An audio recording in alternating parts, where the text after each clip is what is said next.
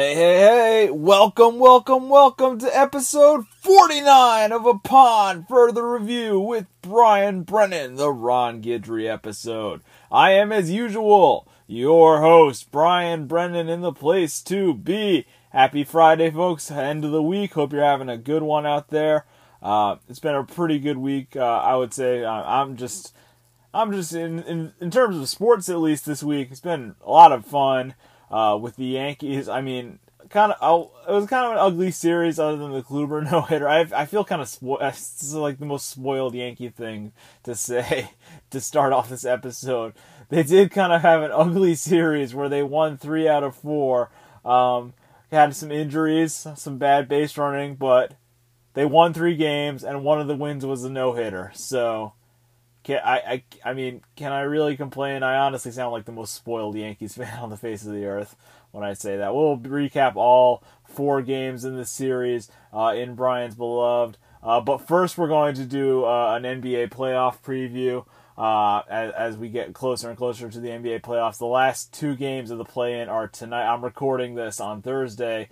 The last game of the play-in is tonight. The last game of the East play-in is tonight between the Wizards and the Pacers. We'll see who advances. Unfortunately, this episode is going to come out after this game. I'm rooting for the Wizards in that game all the way, personally, but I'll talk a little bit more about that game later, and we'll see how it goes. I would love to see Russell Westbrook against Joel Embiid. I wanted to see him versus KD, but I'll settle for Russ versus Embiid. We'll see if that ends up happening. We'll see what happens in that game tonight. And then the last game of the play-in is the Warriors against the Grizzlies, and that's on Friday night. It's the last game of the West play-in. I watched the Lakers-Warriors game last night. Great game. LeBron hit a crazy shot to win it, basically, for the Lakers. That was a really fun game as well. I'm really loving the play-in concept and all that so far. I think they should keep this. I think more sports should adapt formats like this. I know baseball has it with the wild card game and everything, but I really enjoy the play-in format. I love that they had it in the bubble and that they brought it to the playoffs or to the regular season this year. I'm a big fan of the NBA play-in. And LeBron's a hypocrite, as we all know. He said when last year when they had it in the bubble, LeBron was like, "Oh, this is a great idea, genius idea. This is a great idea for the NBA." And then this year when his team had to be in the bubble, LeBron was like, "Oh, this is horseshit. Fuck this," and all that crap from LeBron. That's, oh man. What I guess I guess we'll talk a little bit more about that when we get into the NBA playoffs. This is still the intro, but I do love the play-in, and I'm a big fan of it. And it's been a fun week of sports, I would say. So with that being said, other than that, I don't really have a whole lot to add. You heard the bonus episode, I hope you at least listened to the bonus episode, the Corey Kluber no-hitter. Very exciting last night. First Yankee no-hitter since 1999. We'll recap that in Brian's beloved as well, and preview the White Sox series. And then we got the outro for you guys today. A loaded outro for you guys. A couple of interesting baseball stories. An update on Save the Crew 2.0, I guess, as it's now become known. I think you'll find this very interesting. That's all coming up next, folks. Let's just jump into today's episode. I think I've given you now the basic rundown of what's coming up. I think we've introduced the podcast long enough now. So let's get into Brian's beloved. We're going to do the Knicks. We're going to do a playoff preview first. I'm so hyped up about the Knicks. I'm so ready to go. I just get me to Sunday already. I'm so excited for the Knicks. First playoff game in 8 years against the Atlanta Hawks on Sunday. I've been waiting a week for this. So we're going to preview that first in Brian's beloved. And then, like I said, we'll give you a general NBA playoff preview as well. I'm going to go through every series. I'm going to give you who I think is going to win in those series as well. Then we will do the Yankees series against Texas. We'll recap their 3 games. The 3 games that they won and the loss. Cole lost, surprisingly. And then the outro. That's how the episode will go.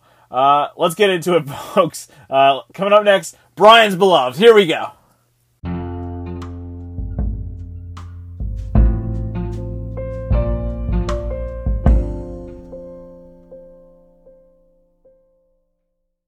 Alright, folks, it is time for today's edition of Brian's Beloved, where we talk about my favorite teams and how they did this week. It was honestly tough to choose, again, who was going to go first this week between the Yankees and the Knicks. At the start of the week, I was like, it's definitely going to be the Knicks. The Knicks are in the playoffs for the first time in 8 years. I've been waiting all week for their series against the Hawks. I was like, for sure, it's going to be the Knicks. And then, last night, Corey Kluber throws a no-hitter. So I was like, who is going to be first now? And the Yankees, of course, went and took 3 out of 4 at Texas as well.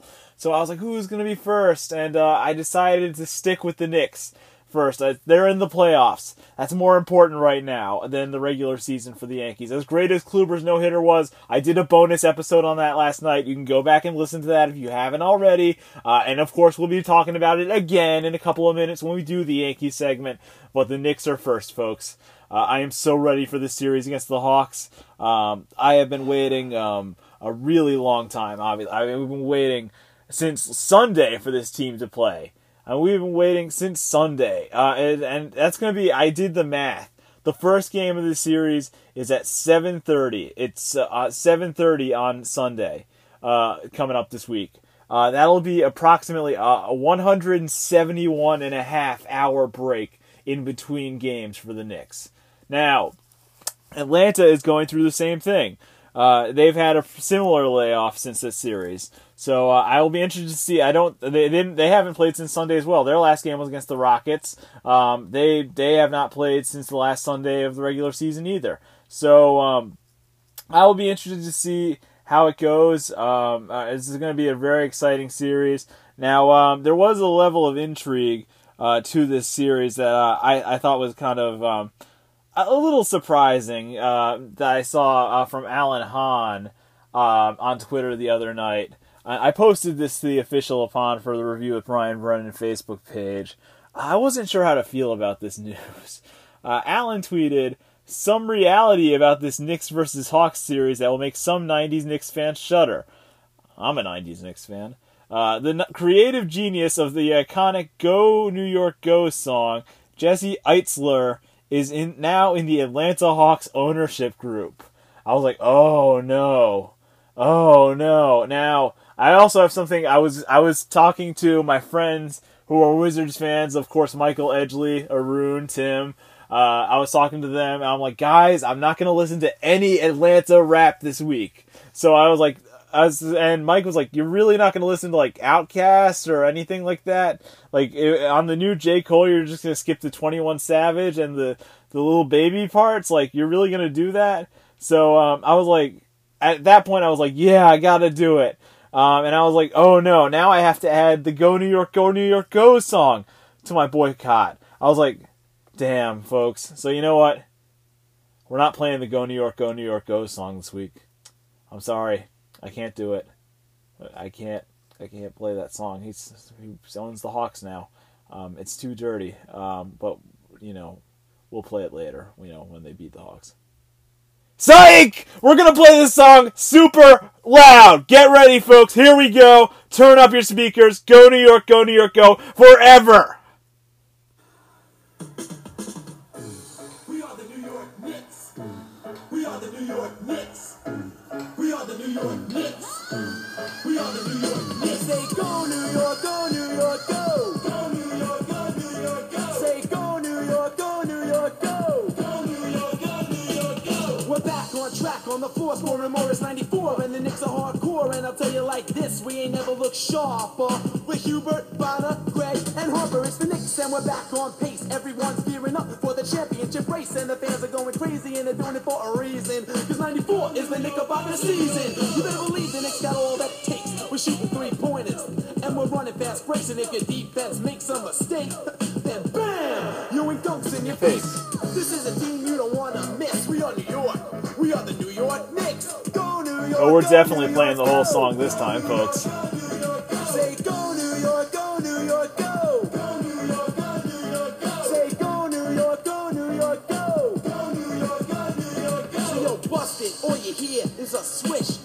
by Starks and dunks by Smith. And no rebounds, if that's the case, we put Oakley and Mace in your face. We draw charges and we set picks. We are New York. We are the New York Knicks. Say go New York, go New York, go. Go New York, go New York, go. Say go New York, go New York, go. Go New York, go New York, go. Yeah, I still love that song. I don't care if the guy who's behind it is part of the Hawks ownership group, as awkward as that is. I think that just creates an extra level of intrigue for this series, honestly. But man, this is going to be a really fun series against the Hawks. I think these teams are super evenly matched. It's going to be tough. This is Trae Young's first playoff series.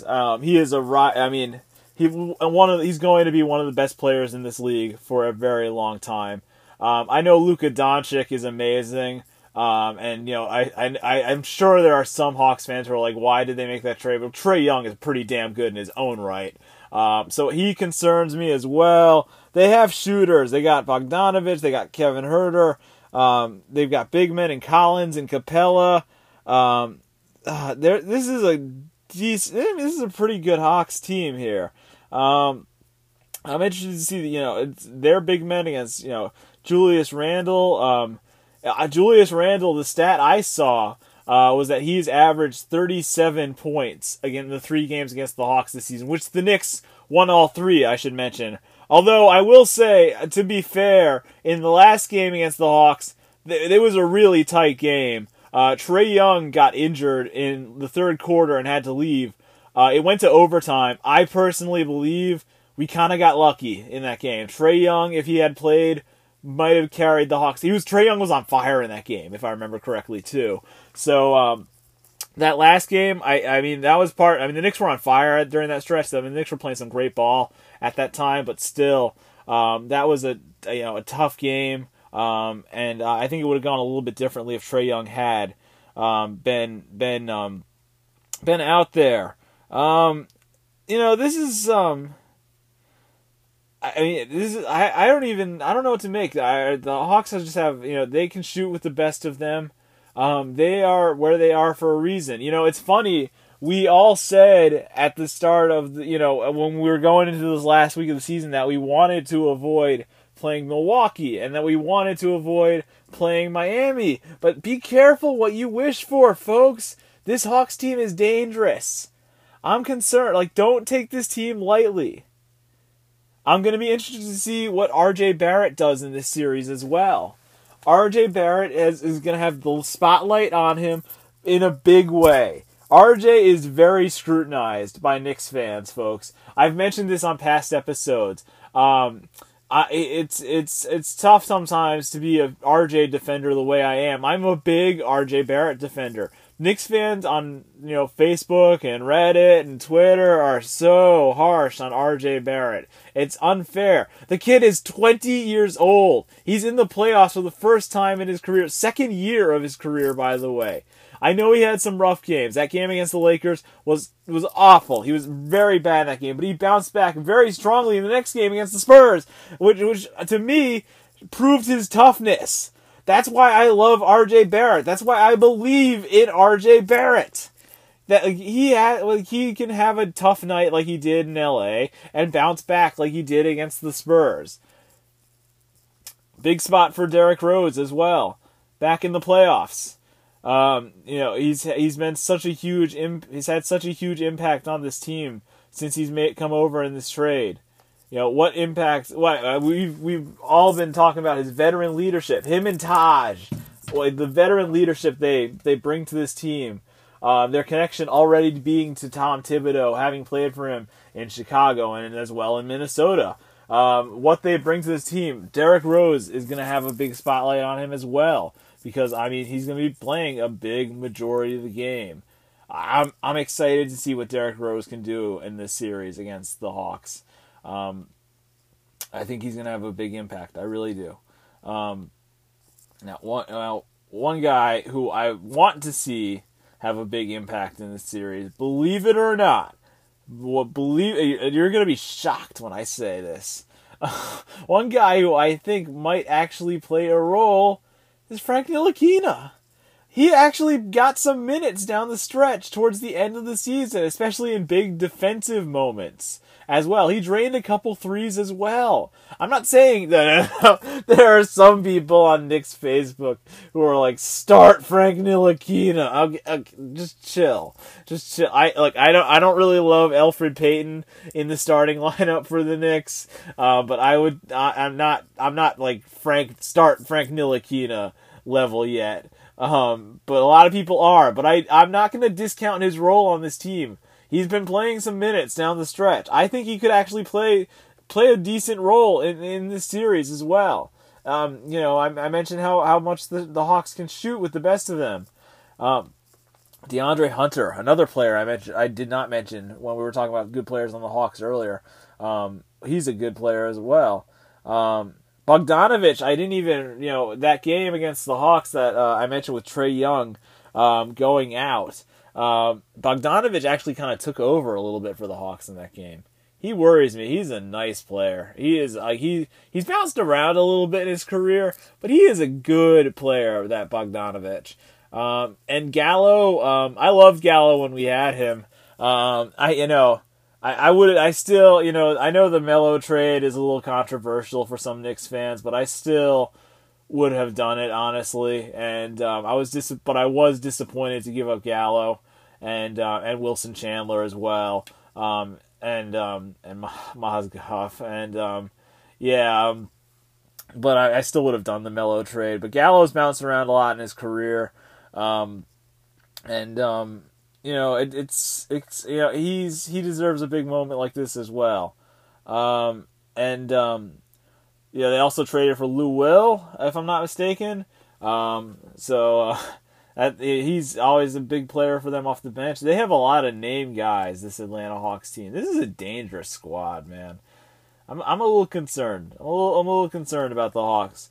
Nate McMillan is already talking a little spicy as well, their head coach. I have a quote here. Alan posted this to his Facebook page, Alan Hahn, saying, this is what Nate McMillan said. He got fined $25,000 for this. Nate McMillan, the Hawks coach, said, "I've talked about that to the team a lot. Basically, I've gone as far as saying the league wants this. They need this. New York is a big market for the league, and New York has been out of the playoffs for a number of years. And this is a team that our league, they want to see. There's a huge fan base, and they want to see the New York in the playoffs." Well, I mean, I don't know if that's... maybe he's not talking spicy. That's not as spicy as I made it seem, honestly. But, of course the NBA wants the Knicks in the playoffs. Of course the NBA wants the New York team in the playoffs. Especially the more popular New York team. Like, the only New York team as far as I'm concerned. Of course the NBA wants the Knicks in the playoffs, man. It's just funny that he said it publicly. This is the Hawks coach talking like that. So, there's already a war of words as well. Tom Thibodeau won't get into that. Ooh, by the way, folks, Monty Williams, was the coach of the year as voted on by the coaches. So could this be a portent of the NBA Coach of the Year award? Now, I've been a big Coach of the Year guy for Tom Thibodeau. All season, I've been saying he is the Coach of the Year. I do watch the Knicks more than any other team, obviously. So I'm a little biased, but I'll give some love to Monty Williams. He's a former Knick. Monty Williams used to play for the Knicks. What he's done in the desert has been very impressive. But I want to say that they got Chris Paul, okay? They got Chris Paul. You can't discount that. The impact Chris Paul has had on that team has been significant. Plus the development of Devin Booker, who is an incredible player as well, and DeAndre Ayton, and they have some nice bench players as well. The Knicks outshot their projections more than any team in the league this season. People thought the Knicks were going to be trash. I'm a diehard Knicks fan, and I thought they were going to suck. And they won 41 games this season. And I owe a lot of that to Tom Thibodeau, who in my opinion is the coach of the year. That is the most passionate defense I can make of this guy winning coach of the year. I respect Monty Williams. I really do. Everything I've heard has been, from even the people who voted. Stephen A. Smith said he voted for Monty Williams. Can you believe that? Stephen A. Smith, the biggest Knicks guy out there, voted for Monty Williams. Isn't that crazy? It's 1A and 1B, basically. It could be one of the closest Coach of the Year votes of all time, honestly. I respect Monty Williams. I really do. But Tom Thibodeau is my guy. I love that guy. And hopefully he can, we'll see. I think this is just a portent of things to come, and Monty Williams will probably win the award. But, I just gotta defend Tibbs. I gotta defend Tom Thibodeau. Just some other things about this series. I am concerned about the big men spot. They have John Collins. I've been a John Collins fan since he was at Wake Forest. I used to live in North Carolina. I used to live like 10 minutes away from the Wake Forest campus, so I went to a lot of their games, and I remember watching him play. He was really good in college. Like, he carried Wake Forest in a lot of games, and he in the NBA has just turned into a really good player. And Clint Capella, they obviously got him from the Rockets last year as well, has been really good since they got him. You can't discount that as well. I mean, our big men right now are Nerlens Noel and Taj Gibson, who I love. I love both of them. I've mentioned how good Noel has been, actually. Noel has been, he's the number 2 in blocks per game in the NBA. He's right behind Rudy Gobert, who a lot of people think is going to win Defensive Player of the Year. And Taj, I think he brings a lot of veteran leadership and just poise to this team. I feel like they feed off of Taj's energy. He's the pride of Fort Greene. And I just love what he brings to this team. I know it sounds weird, but I kind of wish I could buy a Taj Gibson jersey. Like, I kind of do. I know that sounds weird. Now, Elfrid Payton is useless. I've said that already. Derrick Rose should be playing the majority of the minutes. Frank Ntilikina should not be starting. I know I already said that. And I expect a big series from none other than Reggie Bullock. I expect a big series from him because he can shoot. He can shoot from 3. And that is something the Hawks do really well. So he's going to have to keep up with this Atlanta Hawks team. I believe in Reggie Bullock as well.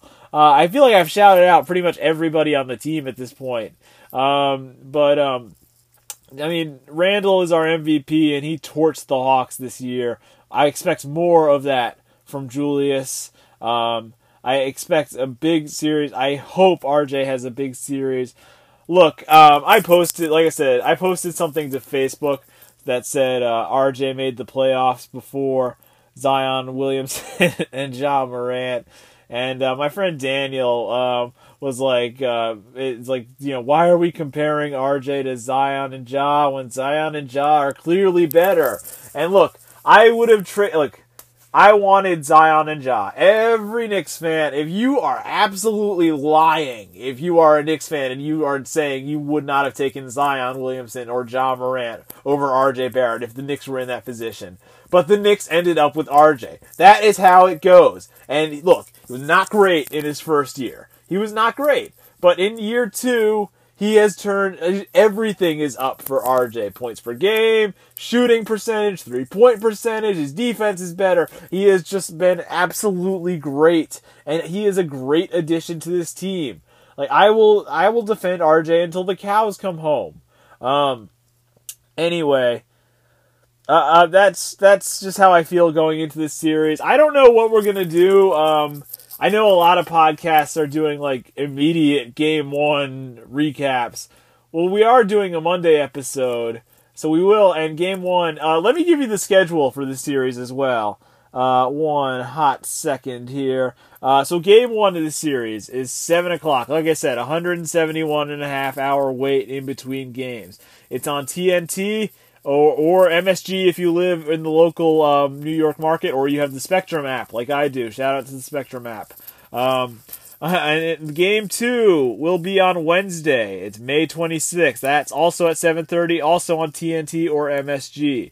Game 3 of the series will be on Friday. It is on May 28th, 7 o'clock tip.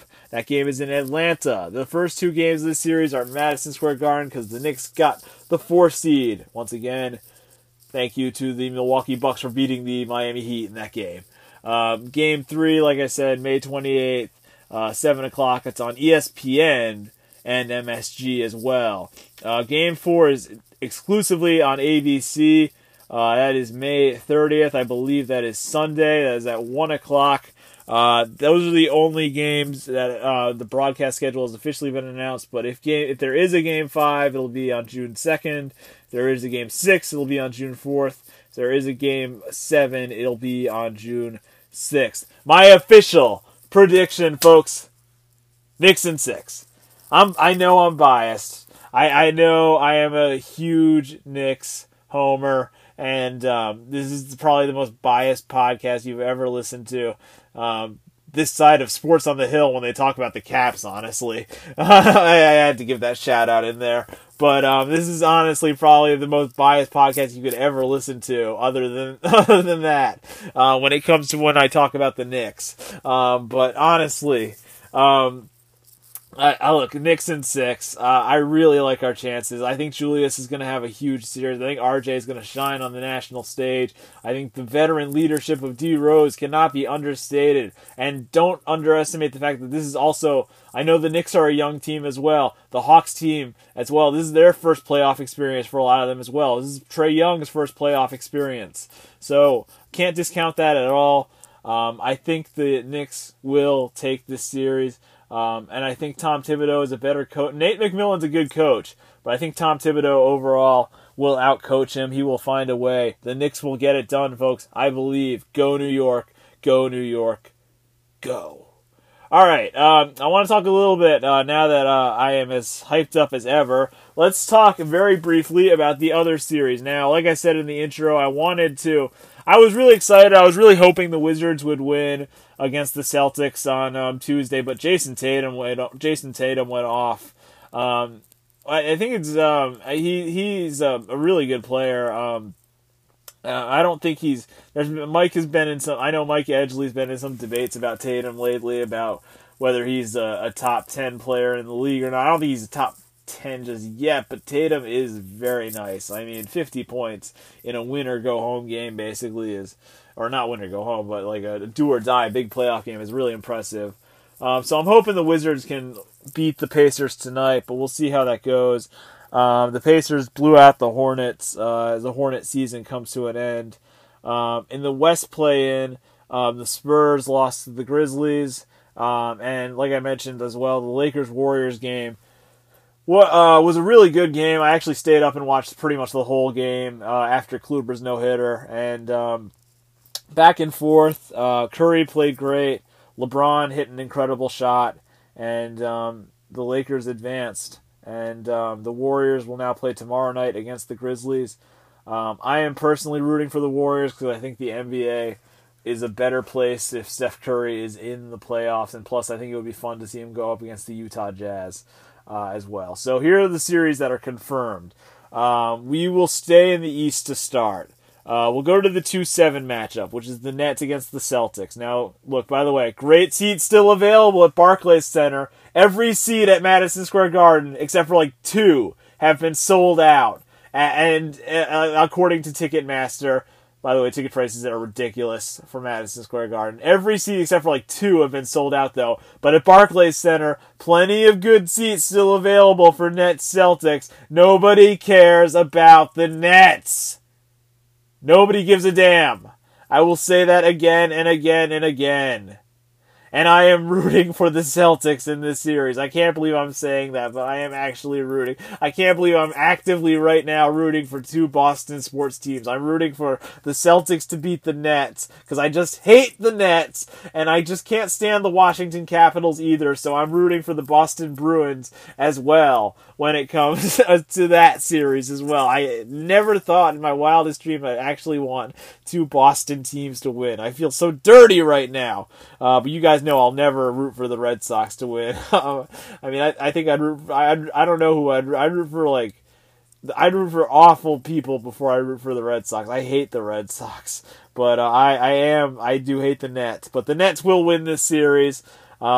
Sorry, Ethan. I mean, Ethan knows it. Ethan texted me as soon as the Wizards game was over and was like, "Yeah, I think we're losing in 5." And I'm like, "Yeah, that sounds about right, man." So I think the Nets will probably win that series in 5 games.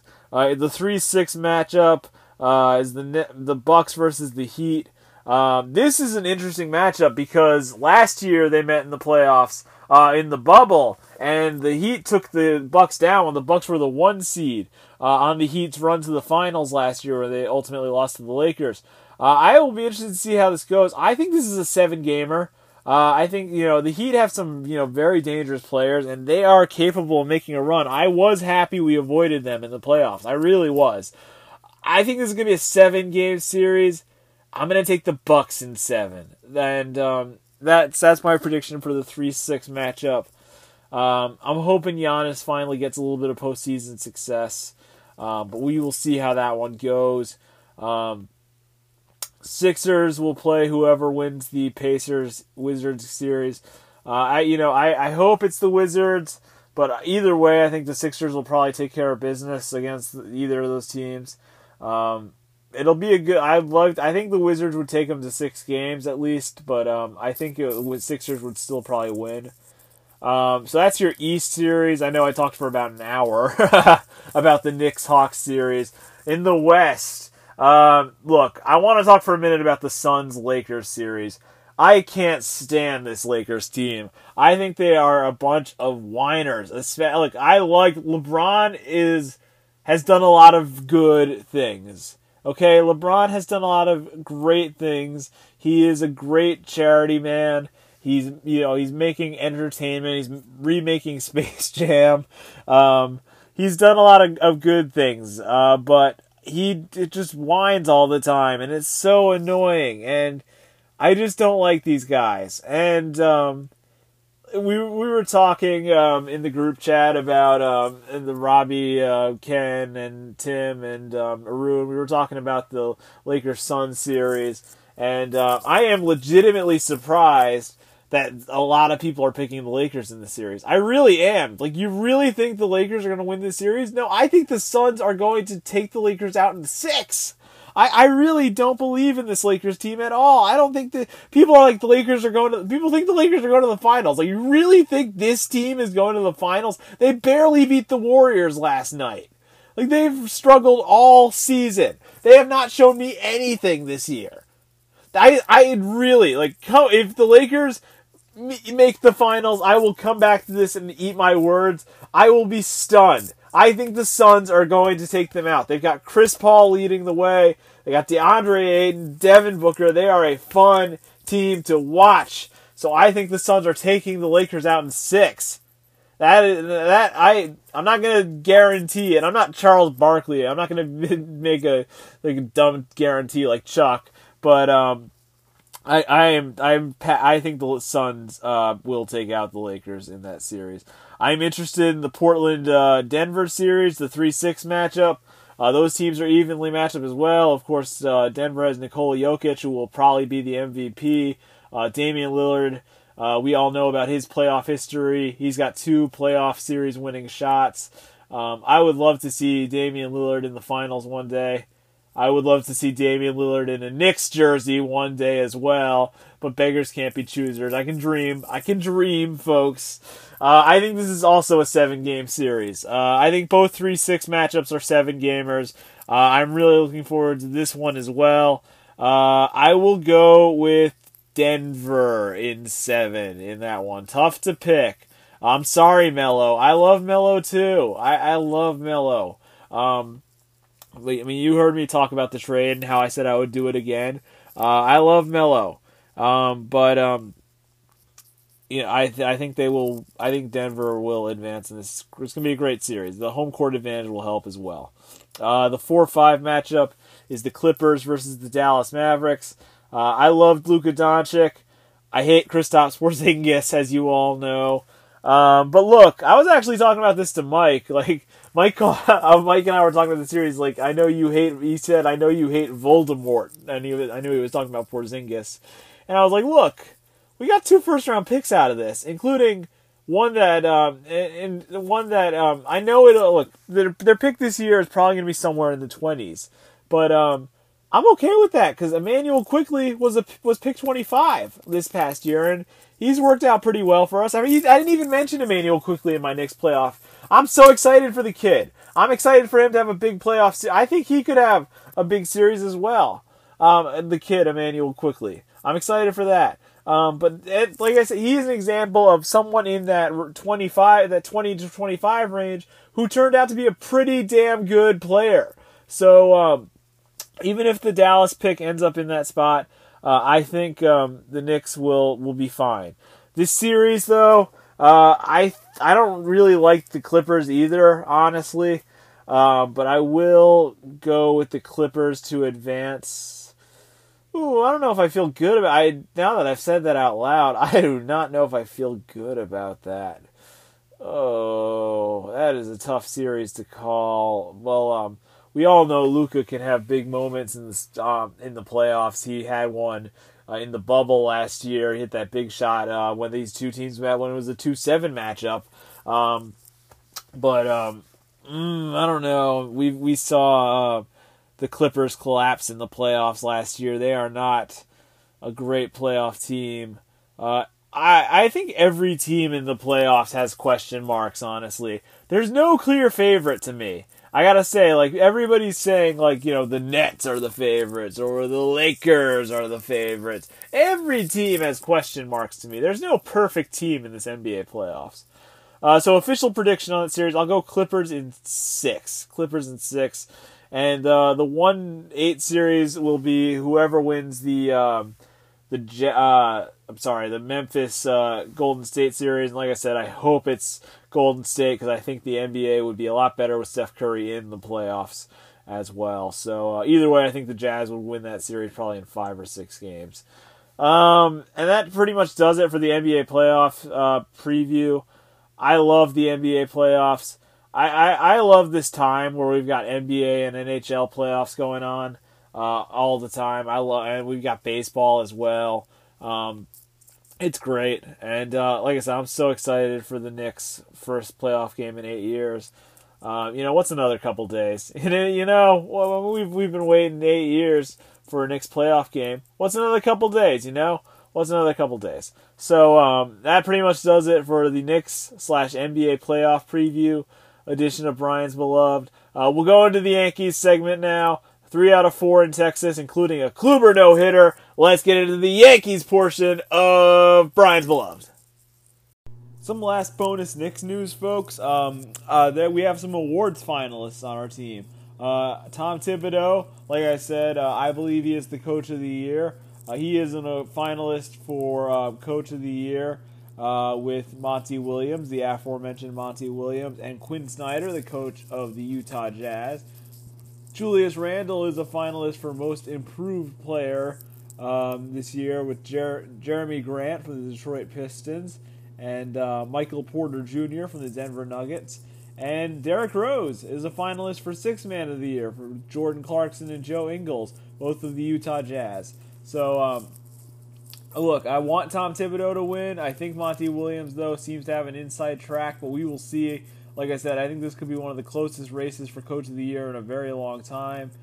Julius Randle has Most Improved Player absolutely on lock, for sure. He's without a doubt been the most improved player in the league. He's improved in all aspects of his game, and he deserves the award. So I think he will win. Unfortunately, I do not think Derrick Rose will win Sixth Man of the Year. Jordan Clarkson has been phenomenal this year, but Derrick Rose is the Sixth Man of the Year in my heart, for sure. So I just had to mention these award finalists for sure. I'll actually give you all the award finalists while I have you on the line here. The Rookie of the Year finalists are LaMelo Ball, Anthony Edwards, and Tyrese Halliburton. The Defensive Player of the Year finalists are Rudy Gobert, Draymond Green, and Ben Simmons. And the MVP finalists are Steph Curry, Joel Embiid, and Nikola Jokic. So I think LaMelo Ball will win Rookie of the Year. I think Rudy Gobert will win Defensive Player of the Year. and I think Nikola Jokic will win MVP. That's how I think it's going to go. It's been a great season of NBA basketball. I can't wait for the playoffs, folks. I'm watching the play-in game right now as we speak, the Wizards against the Pacers. I can't wait for the playoffs to start, and I'm proud of all these Knicks who are award finalists. It's kind of funny. When Derrick Rose was traded, Dwayne Casey, his coach of the Pistons, was like, "We have a better chance of making the playoffs here than you have going to New York." Well, Detroit finished way out of the playoffs. They only won like 20 games or something, and the Knicks are the 4th seed. So we'll see how that worked out. Yeah. So that's just to give a little update there. Let's move into the Yankees segment of Brian's Beloved. All right, folks, interesting week for the Yankees, I would say. They won 3 out of 4 in Texas, but there's some injuries as well. They ran themselves out of a lot of innings. Some ugly base running. A lot of guys playing out of position. Miguel Andujar started as an infielder. Now he's playing left field. Tyler Wade is playing right field as well. You're basically down to your last possible options in the outfield. But still, they won 3 out of 4 in Texas. Pretty good series overall. They should beat Texas. If there's 2 things I can take away from this series against Texas. 1, the pandemic basically never happened in Texas. There are a lot of people not wearing masks. I did not. Actually, you know what? I honestly did not see anybody wearing a mask in that text during the whole series. It's like the pandemic never existed. Now, I know the CDC says it's okay for you to not wear your mask outside, but still, usually, carry one around at least. I didn't see these people having one in their hand or anywhere like remotely near them. It's like the pandemic never even happened. There's crowds of like 30,000 people for these games as well. Biggest crowds by far I've seen this season in Texas.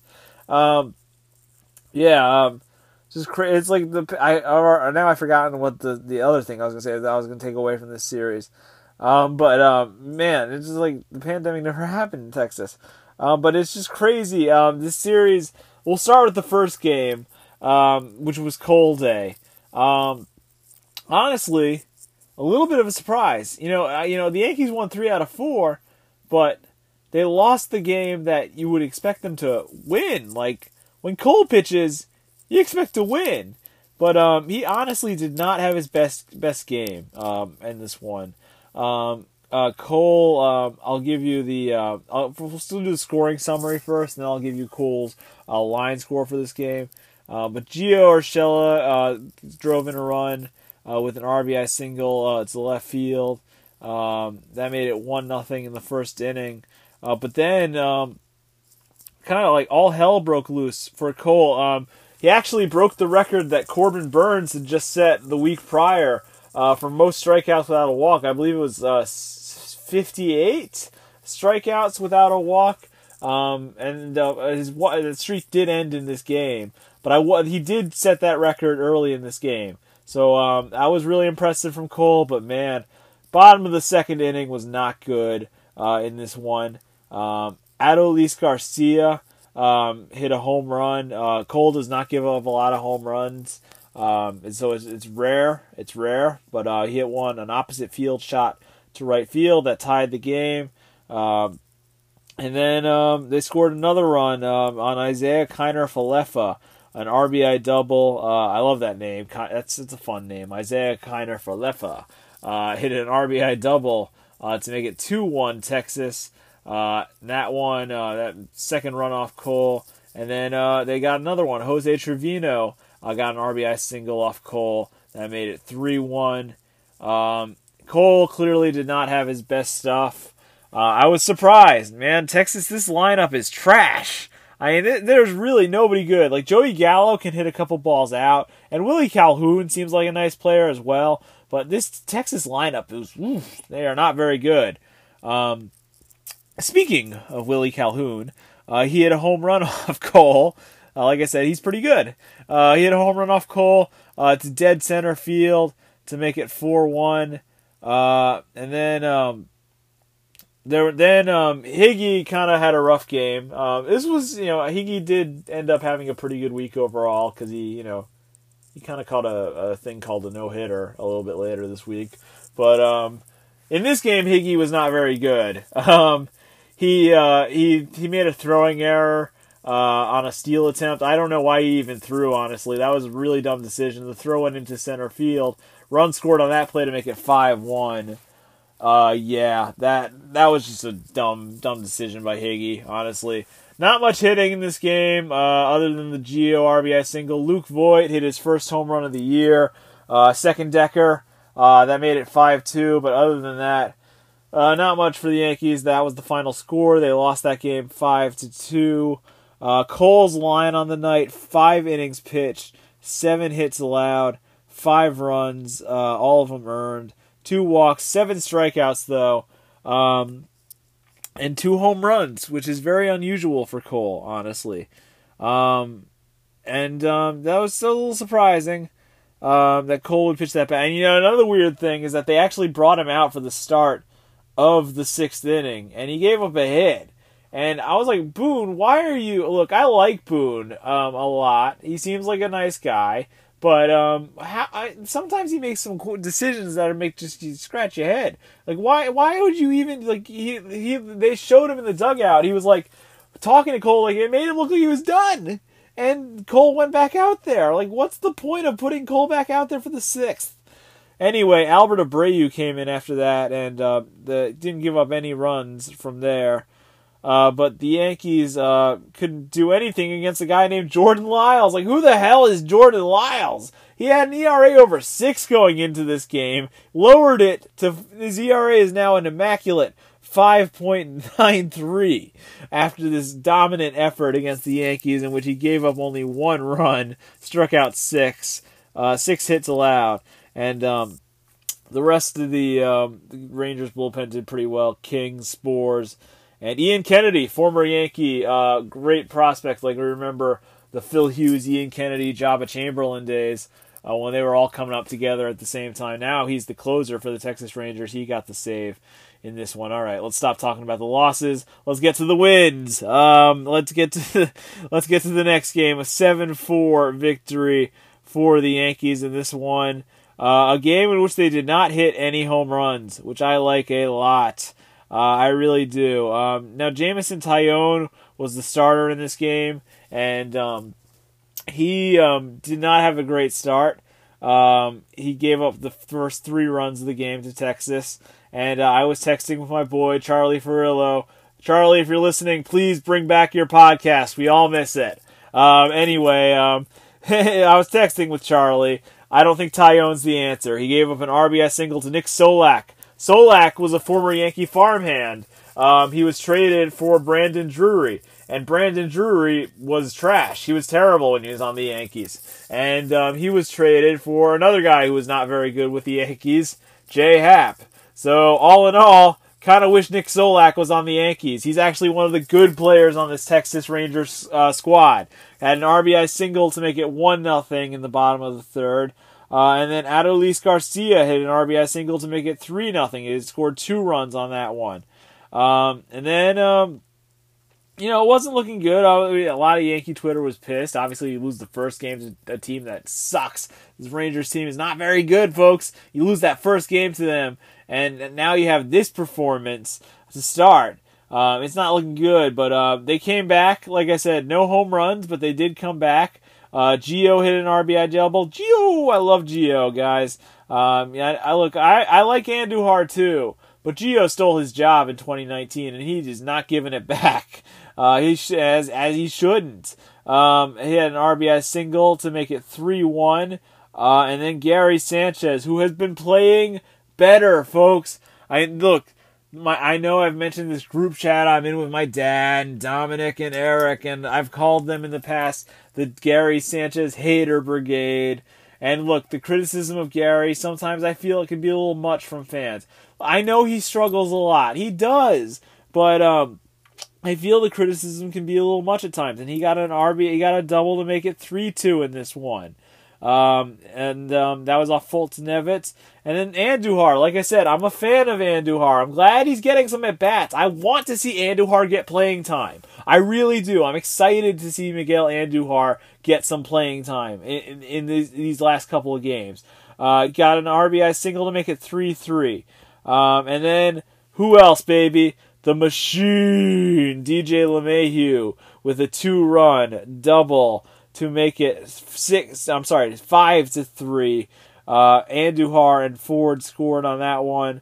It was looking good. That's a pretty big inning, a 5-run inning. A lot of it with 2 outs, too. I was very impressed with the Yankees hitting brigade in that one. Solak, like I said, really good player. Hit a home run to make it 5-4.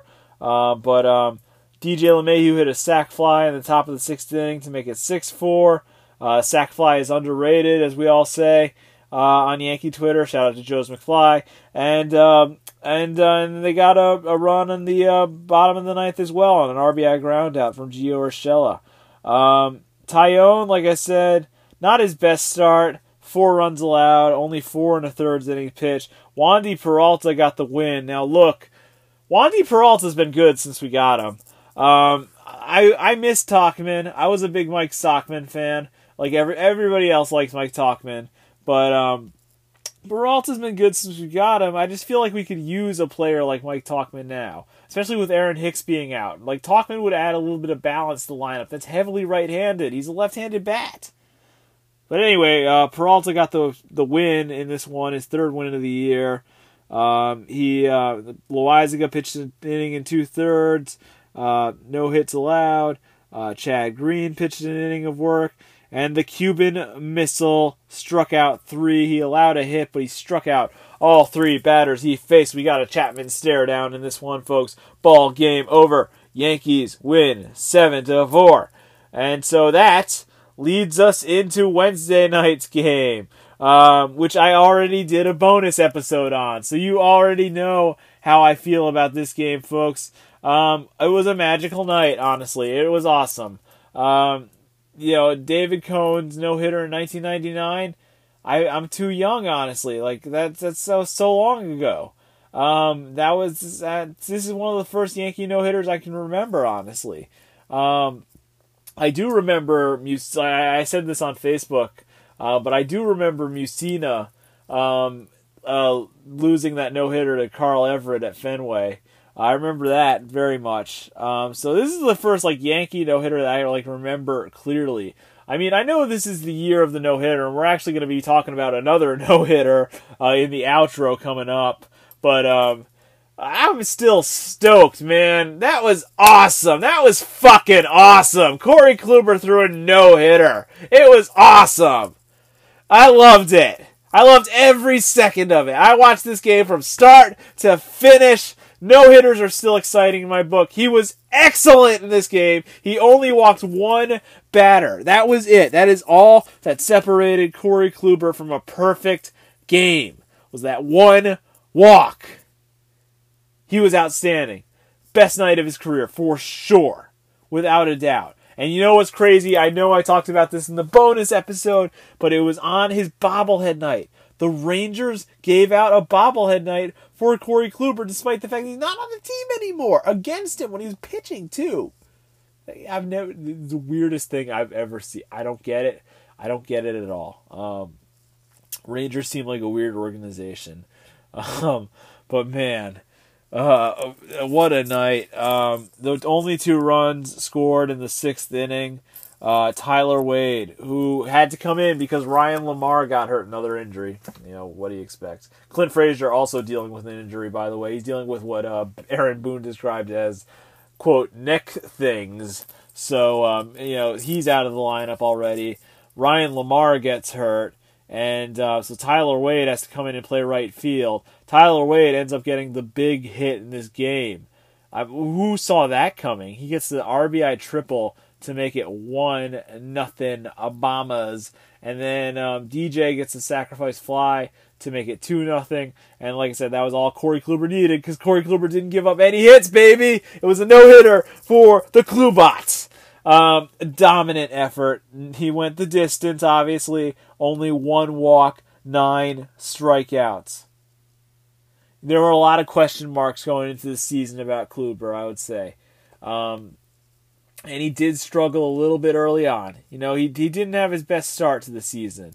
But, he has bounced back in a big way. His last couple of outings have been phenomenal. And obviously this is the cherry on top. Just great. Congratulations to Corey Kluber. What an emotional night for him. And I said this on the bonus episode already, but I am so happy for Kyle Higashioka too. To catch this moment. I really love that picture of him and Kluber standing on the mound. That was awesome. That was really cool to see. They can tell. You can tell they really love Higgy. Honestly, they really were happy for him to have that moment. Yeah, and they gave him like a beer bath. That was really cool. The Yankee Twitter is like, "Whoa, the Yankees are having fun!" Like, yeah, they're having fun. Corey Kluber just threw a no-hitter. I mean, what a night. I watched the whole post-game show. I know I recorded a bonus episode as well, but I watched the whole post-game show. That's the night you won't forget where you were. I'll never forget where I was watching this no-hitter for Corey Kluber. Incredible outing. Now, I know the no-hitters are, like I said, they're happening all over the place now. They're happening left, right, and center. But, like I say, it's the first Yankee no-hitter since 1999. David Cohn's perfect game. It's been a long time.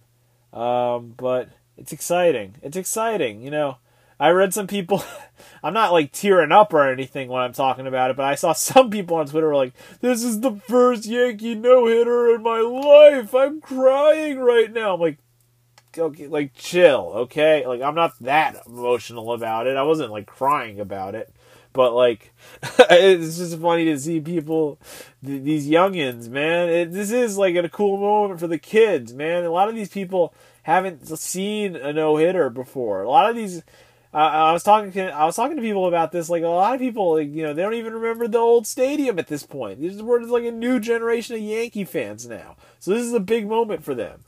First no-hitter in the 21st century for the Bronx Bombers. If you want to hear more on it, I mean, I just think I gave you a pretty good summary on it, but if you want to hear even more on it, go back and listen to the bonus episode I recorded right after it, because I was fired up. I still am. Shout out to the Klubot. Corey Kluber, baby. No-hitter.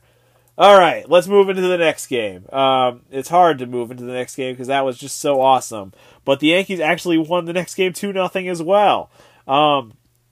They had some shitty base running in this game. I will say that for sure.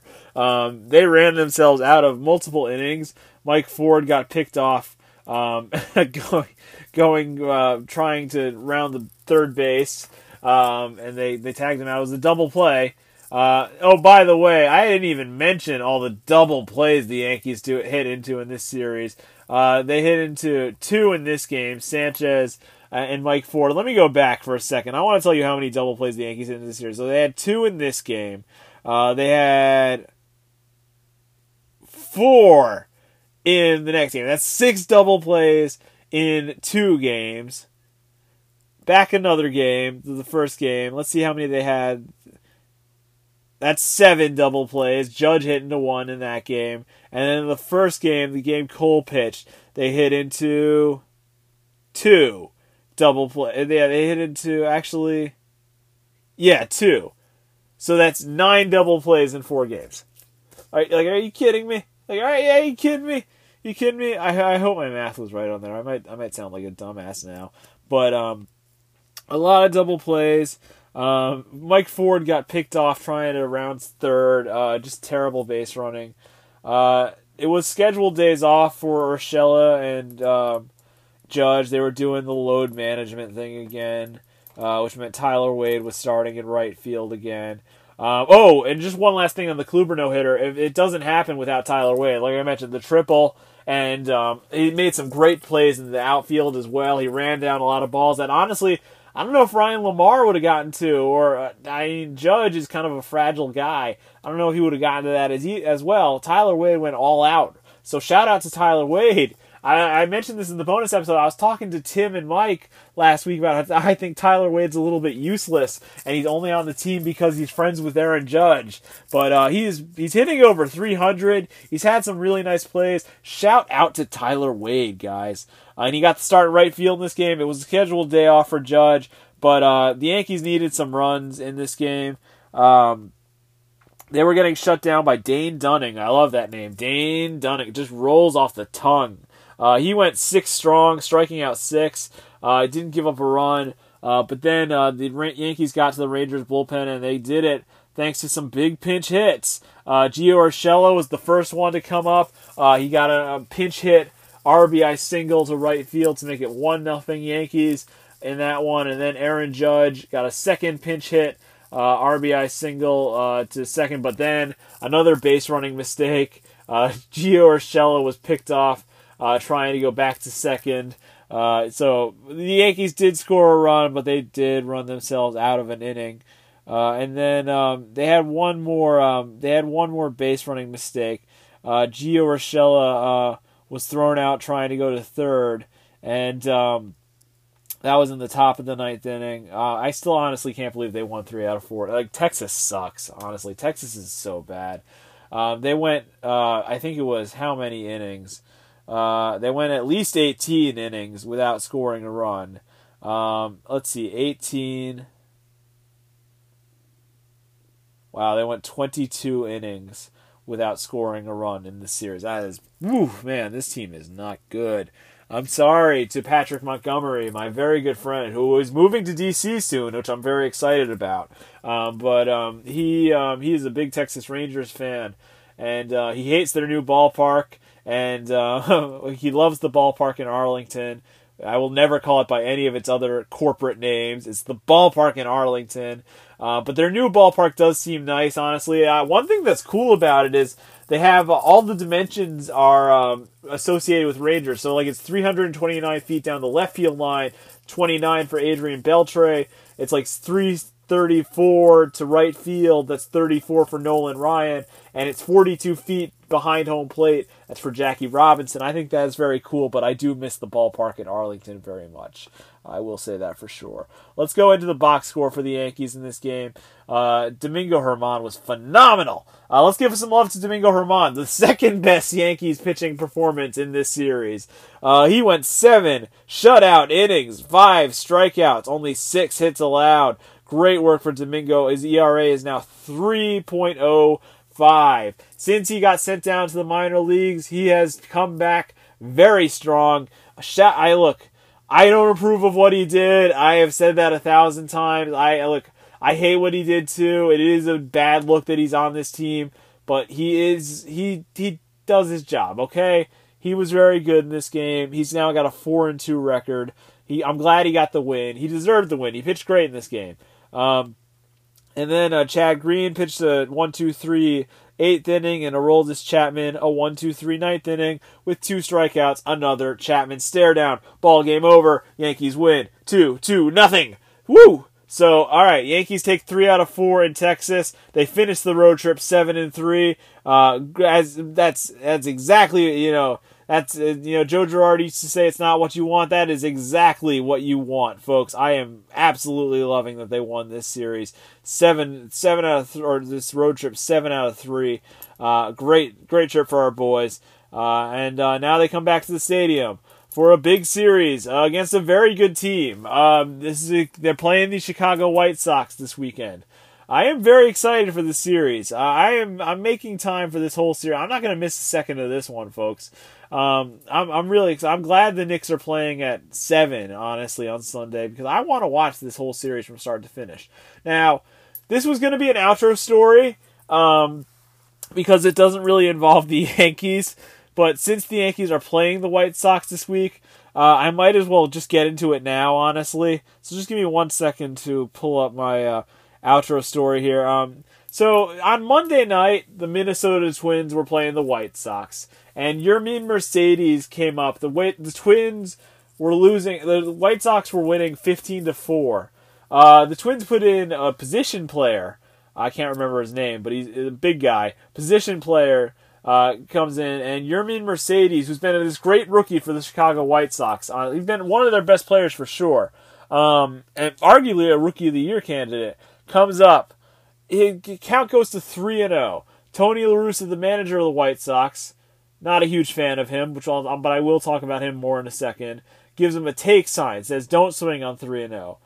The quote pitcher, the position player, throws a 46-mile-per-hour, basically eephus pitch, like a little lob pitch. Well, so what's Mercedes supposed to do, right? I mean, that's like the juiciest shit you've ever seen in your life. And he crushes it, obviously, a 3-0 count, dead center field for a 3-run home run when he was given the take sign. So, the Twins obviously were not thrilled about it. Twins broadcasters even said at the time, like, we don't like that at all. There's obviously a lot of unwritten rules in baseball. Last year there was a whole controversy about this with Fernando Tatis as well. So there's a history here. So Tony La Russa, who I'm not like I said, I'm not a huge fan of him. I'll tell you why I'm not a huge fan of him. Look, this White Sox team, they're young, they're exciting, they have the best record in the AL. I will say that, like that, but I think that's honestly in spite of Tony La Russa. He's 76 years old. What do you expect him to do, honestly? And what do you like? I know he's a Hall of Fame manager. He's got 3 World Series rings as a manager. But what do you expect? I do not think he was the right fit. There was nothing wrong with their previous manager, Rick Renteria. There was nothing wrong with him. He was bilingual. He was a great guy. Like, everybody liked Rick Renteria, but they fired him and brought in Tony La Russa because he's buddies with the owner. I thought it was a dumb decision. But whatever, it's worked out. So I mean, they have the best record in the AL. So I mean, they have a lot of talented players, but I feel like they're winning in spite of La Russa. Honestly, he already is, like, several times this year. There's been things where, like, he didn't know the rules and so on and so forth. But anyway, let's get to the controversy here. Here I have an article here from ESPN. Tony La Russa doesn't think there's a rift in the Chicago White Sox clubhouse, but some players have indicated publicly that they disagree with their Hall of Fame manager's comments about rookie slugger Yermin Mercedes. La Russa called Mercedes, quote, clueless for homering on a 47-mile-per-hour pitch on a 3-0 count from Minnesota Twins infielder, here's his name, Williams Astudillo, in the ninth inning of a 16-4 blowout win on Monday. The manager on Wednesday emphasized that it was a teachable moment, especially considering Mercedes missed the take sign. What did I say publicly? La Russa asked reporters in a Zoom conference on Wednesday.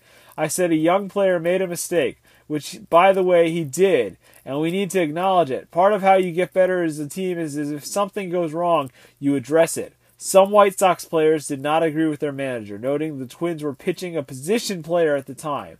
The way I see it,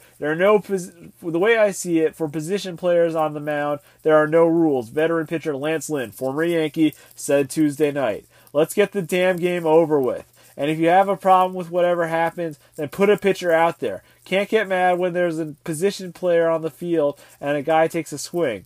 Added Lucas Giolito following Wednesday's 2-1 win over the Twins. No negativity. We all support Yermin. We all love home runs here. That's it. We're going to move on. The incident also resonated outside the White Sox clubhouse with Los Angeles Dodgers pitcher, noted nozzle Trevor Bauer, and San Francisco Giants starter Alex Wood taking similar viewpoints on Twitter.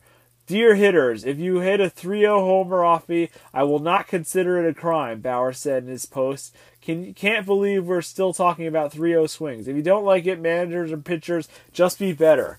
And I'll just go to the next La Russa quote. La Russa said Wednesday that everyone has a right to their opinion, but he disagreed with Lynn, at least on the 3-0 count. This quote here. Lance has a locker. I have an office, La Russa said.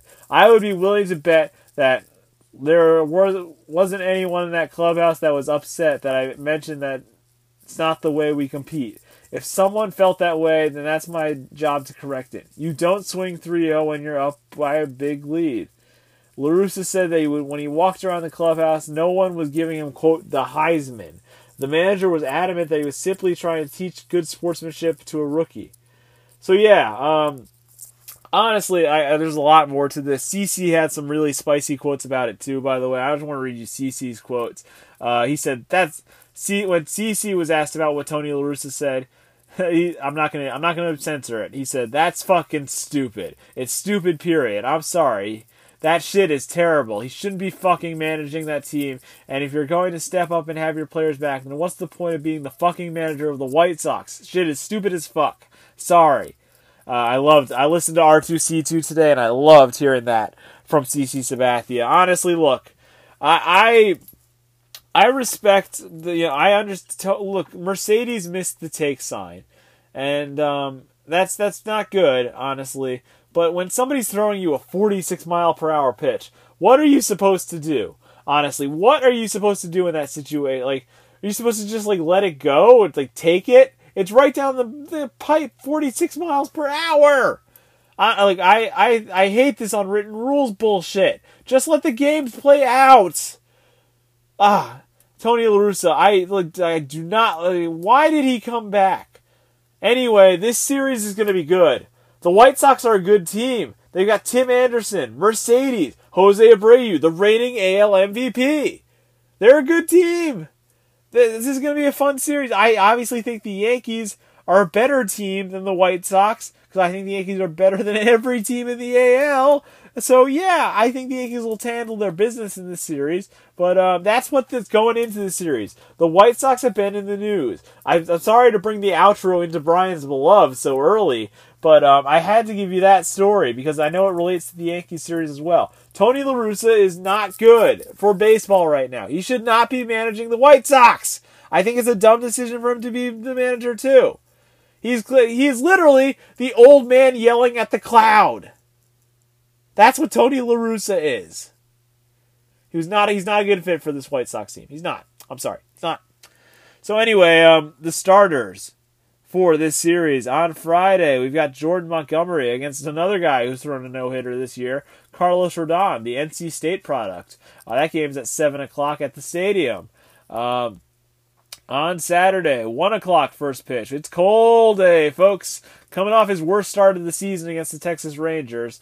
Hoping he does better. He's going up against Cease for the White Sox. Cease is 2-0 with a 2.41 earned run average. Like I said, 1 o'clock first pitch at the stadium. And then on Sunday, 1 o'clock again, Jameson Taillon. He needs to be better. He's 1-3 with a 5.73 ERA. He's going up against Dallas Keuchel, who was a big free agent pickup for the Chicago White Sox team. He is 3-1 with a 4.44 earned run average. He's a former Cy Young Award winner, and I remember when he shut the Yankees down in the wild card game in 2015. So, yeah, I got battle scars. Well, I also remember beating him up pretty badly when he was on a cheating squad known as the Houston Astros in 2017 when he came to the stadium in that series. So, I've got good and bad memories of Dallas Keuchel. So, that's the series going into this weekend. After that, they play 3 more home games. Monday is an off day, but then they play 3 more home games. Tuesday, Wednesday, Thursday against the Toronto Blue Jays. 7 o'clock across the board in that one, and then they hit the road. This is a weird schedule, folks. So the Yankees, they just had a 10-game road trip. Now they're coming back for 6 games against the White Sox, Blue Jays. Then they go to Detroit for 3 games. They just go to Detroit for the weekend, and then they come right back and play Tampa Bay 4 times, and then the Red Sox, first series of the year against the Red Sox for 3 games, first week of June. Weird scheduling. It's weird. It's weird to send them to Detroit in the middle of the schedule like that, but we'll preview all that as we get a little bit closer to that. But hopefully they take 2 out of 3 against the White Sox this weekend. I know we've gone a little bit long here on Brian's Beloved, but we do have some great outro stories. We already talked about one, the Tony La Russa situation as well.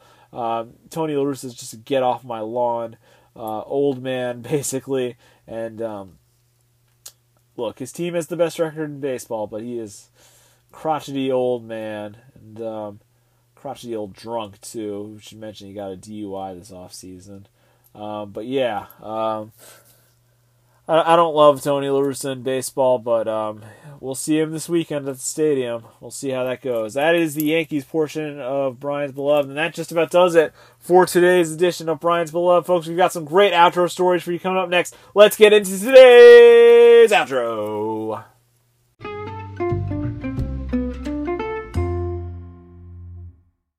Alright, folks, it is time for today's outro. You know what the outro is like. We go through all the headlines in the sports world that we may have missed over the last couple of days. Honestly, the first story could have been a Brian's Beloved story as well.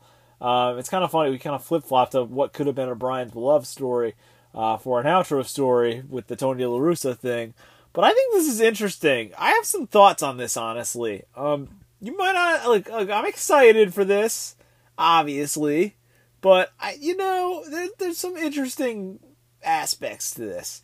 So here's the article. ESPN and Hall of Fame shortstop Derek Jeter. I have my phone in my hand. I can't really clap. ESPN and Hall of Fame shortstop Derek Jeter announced a documentary that will detail Yankees legend's career, set for a 2022 release. The multi-part series will be titled The Captain and follow Jeter's journey from first-round pick to Yankees great. Director Randy Wilkins has signed on to helm the film.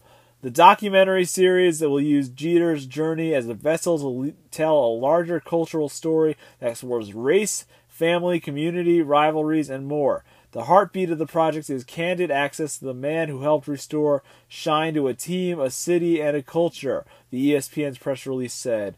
Spike Lee, Mike Tolan, Mandalay Sports Media, Excel Media, Connor Shell will serve as executive producers for the project. The Players Tribune and Major League Baseball will also be involved in its development.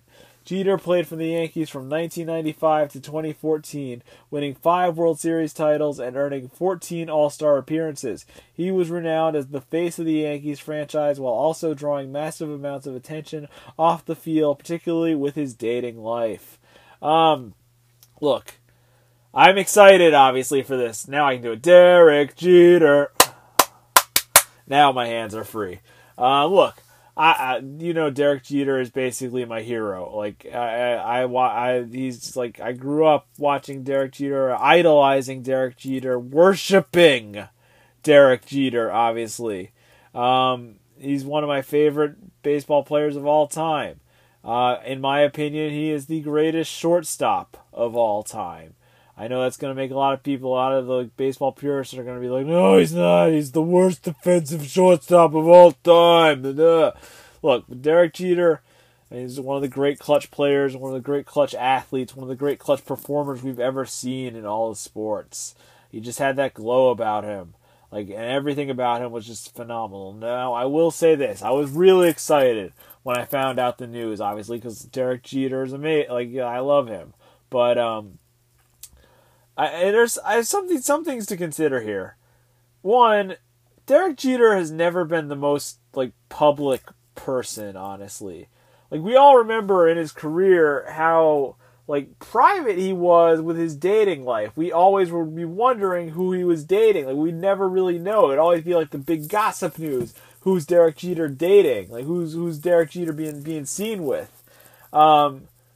So is he going to open up about that now? All of a sudden it's going to be oh yeah, Mariah Carey, I gave her a gift basket.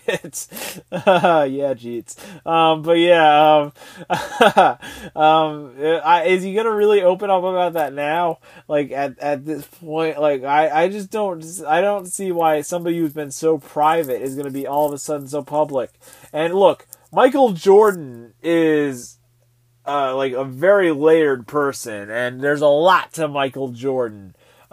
He's very deep. I don't think there's that much to Derek Jeter, so I'm interested to see how they can get 6 parts out of it. Is each part going to be an hour long? Is each part going to be 30 minutes long? I don't really know. Now, Spike Lee's obviously a huge Yankees fan, so I'm glad he's involved. He's his impact, and he's obviously been friends with Jeter for a while. But I think this will, I'm excited for it, but I do think we have to consider here that Derek Jeter is a notoriously private person, and it's just going to be interesting to see him if he's going to open up here. And what's this going to be like? Now, I mentioned the race aspect. That is interesting. Derek Jeter is biracial as well, so that might be an angle they play as well. And, of course, his background as well. He didn't grow up very rich as well. He grew up kind of middle class in Kalamazoo, Michigan. And it's an interesting, I think it could be an interesting story. I'm just interested to see how they're going to get 6 parts out of it.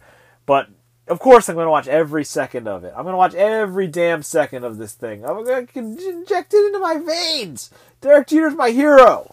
So yeah, I'm pretty excited about this, and we'll see how it goes. Now, I mentioned, we obviously talked a little bit about Corey, a little bit. We did a whole bonus episode, and then we talked about it for like 10 more minutes on today's episode. Corey Kluber threw a no-hitter last night. Spencer Turnbull threw a no-hitter the night before. That was the 5th no-hitter of the season in Major League Baseball. Kluber was the 6th. Here's the article from ESPN. Spencer Turnbull walked out of the bullpen Tuesday night feeling terrible, hoping a shaky pregame warm-up would dissipate once he stepped on the mound. A few hours later, Turnbull was being slammed in the face with a shaving cream pie and doused in water, baby powder, and beer by his Detroit Tigers teammates on the grass at T-Mobile Park. Safeco! Still call it Safeco! There's plenty to celebrate after Turnbull joined the parade of no-hitters in 2021. It is by far the best night of my life. Most exciting, and it's definitely kind of like one of those landmark stamps on my career up to this point. I don't mean to laugh. I'm sorry. I don't mean to laugh. But this just that he said it was the best night of his life. But that just reminded me of something Hubs posted. You guys know Hubs, the Yankee guy for Barstool. He posted a picture of Turnbull. It was like it was an ESPN graphic. It said Spencer Turnbull led the league in losses in 2019, and Hubs posted like Spencer Turnbull, best night of my life. ESPN, this guy sucked in 2019. So I felt really bad for Spencer Turnbull when I saw that. The 28-year-old right-hander tossed the 5th no-hitter of the Major League season, baffling the Seattle Mariners in Detroit's 5-0 win. Once best known for leading baseball in losses in 2019, when he had a 3-17 record, Turnbull twirled a gem that overmatched the Mariners and continued to highlight the dominance of pitchers through the first quarter of the season. The 5 no-hitters through May 18th matched the 1917 season for the most in baseball history to that date. 2 of the 5 were thrown against Seattle at T-Mobile Park, and the Mariners are the first team since the Los Angeles Dodgers in 2015 to get no-hit twice in a month. We gotta talk about how much the Mariners suck. They're batting under 200 as a team. They suck. But hopefully Jared Kelenic, sorry Pat Stein, sorry to bring up his name to remind you that you traded Jared Kelenic for Robinson Cano and Edwin Diaz. I'm sure you want that one back. But Kelenic is like a great prospect who's going to basically be the Mariners' savior. So I'm rooting for him to do well. But they suck right now. They've been no-hit twice already this season. They're hitting under 100, under 200 as a team. They suck. The Mariners are a disaster. They're going to miss the playoffs again for, the 20th straight year or some crazy shit. Remember, they set the record for wins in the regular season in 2001, 116, and then they lost to the Yankees in the ALCS, and they've never been back since. They've sucked since then. But anyway, enough ranting about how much the Mariners suck. But Spencer Turnbull was great in this game. Shout out to him. Obviously, the best night of his life. I feel really good for him. He's the first pitcher not named Justin Verlander to throw a no-hitter for the Detroit Tigers since Jack Morris, Hall of Famer, in 1984. Verlander threw 2 during his tenure with the Tigers, the last coming on May 7th, 2011 in Toronto. Shout out to Spencer Turnbull. Congratulations on your no-hitter. It's a great night for you. You deserve all the credit in the world. I'm loving the no-hitters, honestly. I really am. I am loving the great pitching, honestly. I love seeing guys going out there and pitching gems. It's awesome to see. I know it's weird that I have 7 on. It's 7. It's not 6. It's 7. We count Mad Bum around here, folks. We count Mad Bum around here. It's 7 no-hitters this season. And it's crazy to think that we've had this great pitching to start the year. They definitely deadened the ball, but I'm loving it, honestly. I really am. I love good pitching, and I even told my friends who are Nationals fans today, I'm like, you guys are going to get a no-hitter this year too, for sure. Like, every team's going to get a no-hitter at some point. Like, what if every team got no hit and every team got a no-hitter? How crazy would that be? Could you imagine, folks? Could you imagine? That'd be wild. So, that's shout out to Spencer Turnbull. Congratulations on your no-hitter. A great moment in your career, your life, and best of luck to you in your future endeavors, honestly. I don't know why I said that, but congratulations on your no-hitter, Spencer Turnbull. All right, folks, only one more story to go, and then we can all get on out of here and go enjoy the rest of our weekend. It's an update on Save the Crew 2.0. You guys remember last week I talked about how the Columbus Crew announced how they were updating their name and logo, and everybody hated it. It was a disaster. The fans hated it.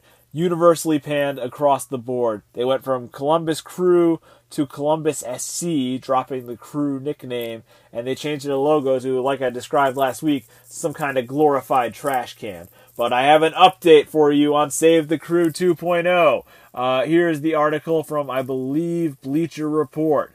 For the second time in 8 days, the Columbus Crew have revealed a new logo. Monday evening, the Crew ownership group and a selection of supporters met at historic Crew Stadium to discuss the team's recent controversial rebrand that included a criticized logo and name change to Columbus SC. After a productive meeting, two sides released a joint statement on Monday night with the front office and Nordeca. That's the big supporters group. They're called the Nordeca. That's their supporter section name. The Nordeca agreeing to the revert and the club's name back to Columbus Crew, and adding small modifications to the new logo. The new logo was revealed on Tuesday, and as expected, not much change. The badge that was revealed last Monday will still serve as the team's logo. The only changes made were the triangle inside the Ohio State flag shape changed to a 96, honoring the founding of the club in 1996 as the first team in Major League Soccer. The other change was the bottom text outside the shape now says Crew rather than SC, in accordance with the official club name going back to Columbus Crew. Whether this logo is here to stay for the long haul is yet to be seen, with rampant criticism of this badge flooding social media last week. For now, though, this will be the logo used on team branding, merchandise, and more throughout 2021, with the old circular badge still sewn into the current kits for the Crew when the team takes the field on game days. This is the fourth logo in Columbus Crew history. The club's original crest, released in 1996, was a traditional shield shape with 3 construction workers with their arms crossed in the middle. The second crest that was revealed in 2014 was a circle of multiple details nodding to the history of Columbus, the Crew, and Major League Soccer. And of course, the black and gold's third logo was the same as the current badge with the SC and the triangle instead of the Crew and 96. The Crew, I'm glad they listened to their fans. I really am. It goes to show you just how powerful the fan support is. And you know, if you can rally, I mean, look, it's happened twice in Columbus now. They saved their team from moving to Austin, and then they end up stopping this from happening. It's remarkable, honestly. I'm not a Columbus Crew fan. I'm an NYCFC fan, but they're actually playing this weekend. Actually, looking for it's a game actually at Red Bull Arena, even though it's a home game for NYCFC. The game's being played in Jersey, so I'm excited for that game. But you know, I'm an NYCFC fan, but I respect the hell out of the Columbus Crew, honestly. And I'm glad they listen to their fans. I respect the hell, maybe not I respect the hell out of the ownership as much, but I respect the hell out of their fan base. I mean, look, from my time working in soccer media, I really grew an appreciation for the fan base in Columbus. And I was really happy when they won the MLS Cup in last season. They deserved it. It was an awesome moment for them, honestly. And now they have Saved the Crew 2.0. The Crew will not be changing the look. The logo is garbage still. The logo still looks like a glorified trash can, but at least the name is staying true. That seemed to be the general consensus of the fan base when they saw the logo. That the logo, look, the name still it seemed like a compromise. The Nordica seemed to come up with a compromise. We'll keep this shitty logo, but we have to stay with the name crew, honestly. I don't know. Like I really like that they listen to their fans, and it's just refreshing to see. Honestly, it's refreshing to see soccer owners, especially after what happened in Europe over the last couple of years with the ownership. Not really agreeing. The fans and the ownership really not seeing eye to eye. Ownership being really rich people, and the fans not disagreeing with them. It's refreshing to see, ownership and fans come to at least some sort of compromise. So I like this story. So anyway, I don't have any more outro stories, so I wanted to do one thing here. Just give me 1 second. So I mentioned that I was going to do an Atlanta music boycott for a while, for this Atlanta Hawks series, because I didn't want, I don't want to deal with any Atlanta right now while the Knicks are playing the Hawks. I didn't want any bad juju. Michael Edgley was like, that's a bad idea. What Michael Edgley said he does is he likes to listen to the music of other cities. Like he said when the Wizards played the Raptors, he listened to Drake a lot. So he said that's what he likes to do. And honestly, Mike, I like that idea a lot more. So to close out this episode, I got a real good closeout for you guys here. We all love Outkast, so I'll play a little Outkast for you guys. Enjoy. Let me hear that, man. You gonna pad that? Man, the scene was so thick. Low rise, 77 Sevilles, L-Dog, them but the blacks. All the players, all the hustlers. I'm talking about a black man heaven here. You know what I'm saying? Yeah. It's beginning to look a lot like wood. Follow my every step. Take notes on how I prep. I'm about to go in depth. This is the way I treat my season. Here's my ghetto rep. I kept, to say the least, no one can't cease. So I begin to piece my two and two together. Got no snowy weather. Have to find something to do better bet. I said some time, so shut up that. No sense about some solid. I got the cork if it ain't real, ain't right. I'm like no matter what the season. Forever chill with Smith. I said my fifth. I chill with Winston, got my reason. So tell me, what did you expect? You thought I'd break my neck to help y'all deck? Oh no, I got other means of celebrating. I'm getting blizzard at Hojo, I got the hoochie waiting. I made it through another year, can't ask for nothing much more. It's Outkast for the books, I thought you knew, so now you know, let's go.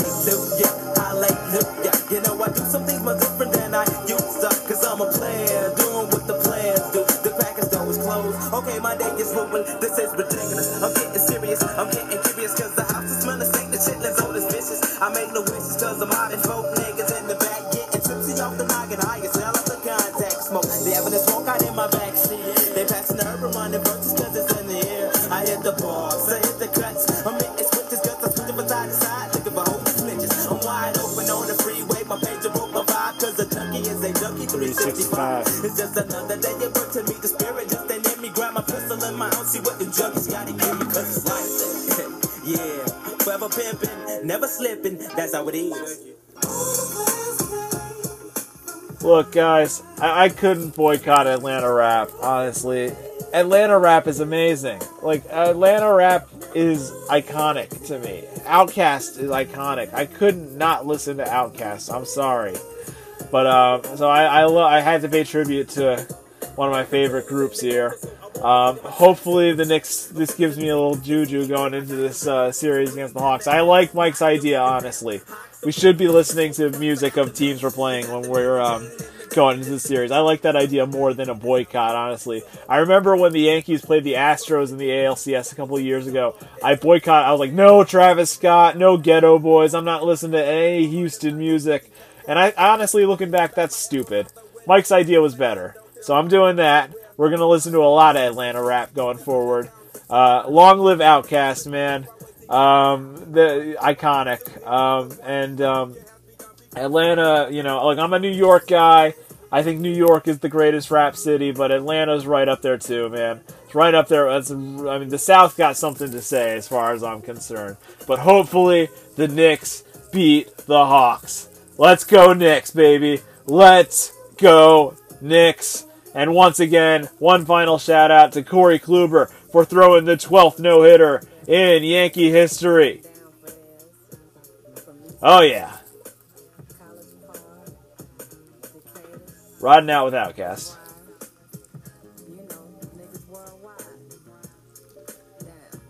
Knicks in 6, baby. Knicks in 6.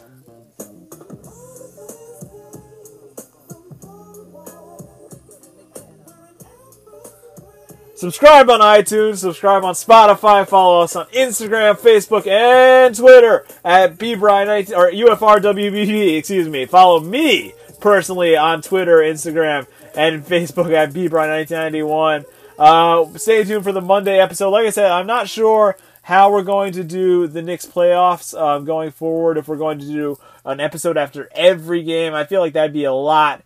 But I do think we will have a lot of Knicks playoff content moving forward.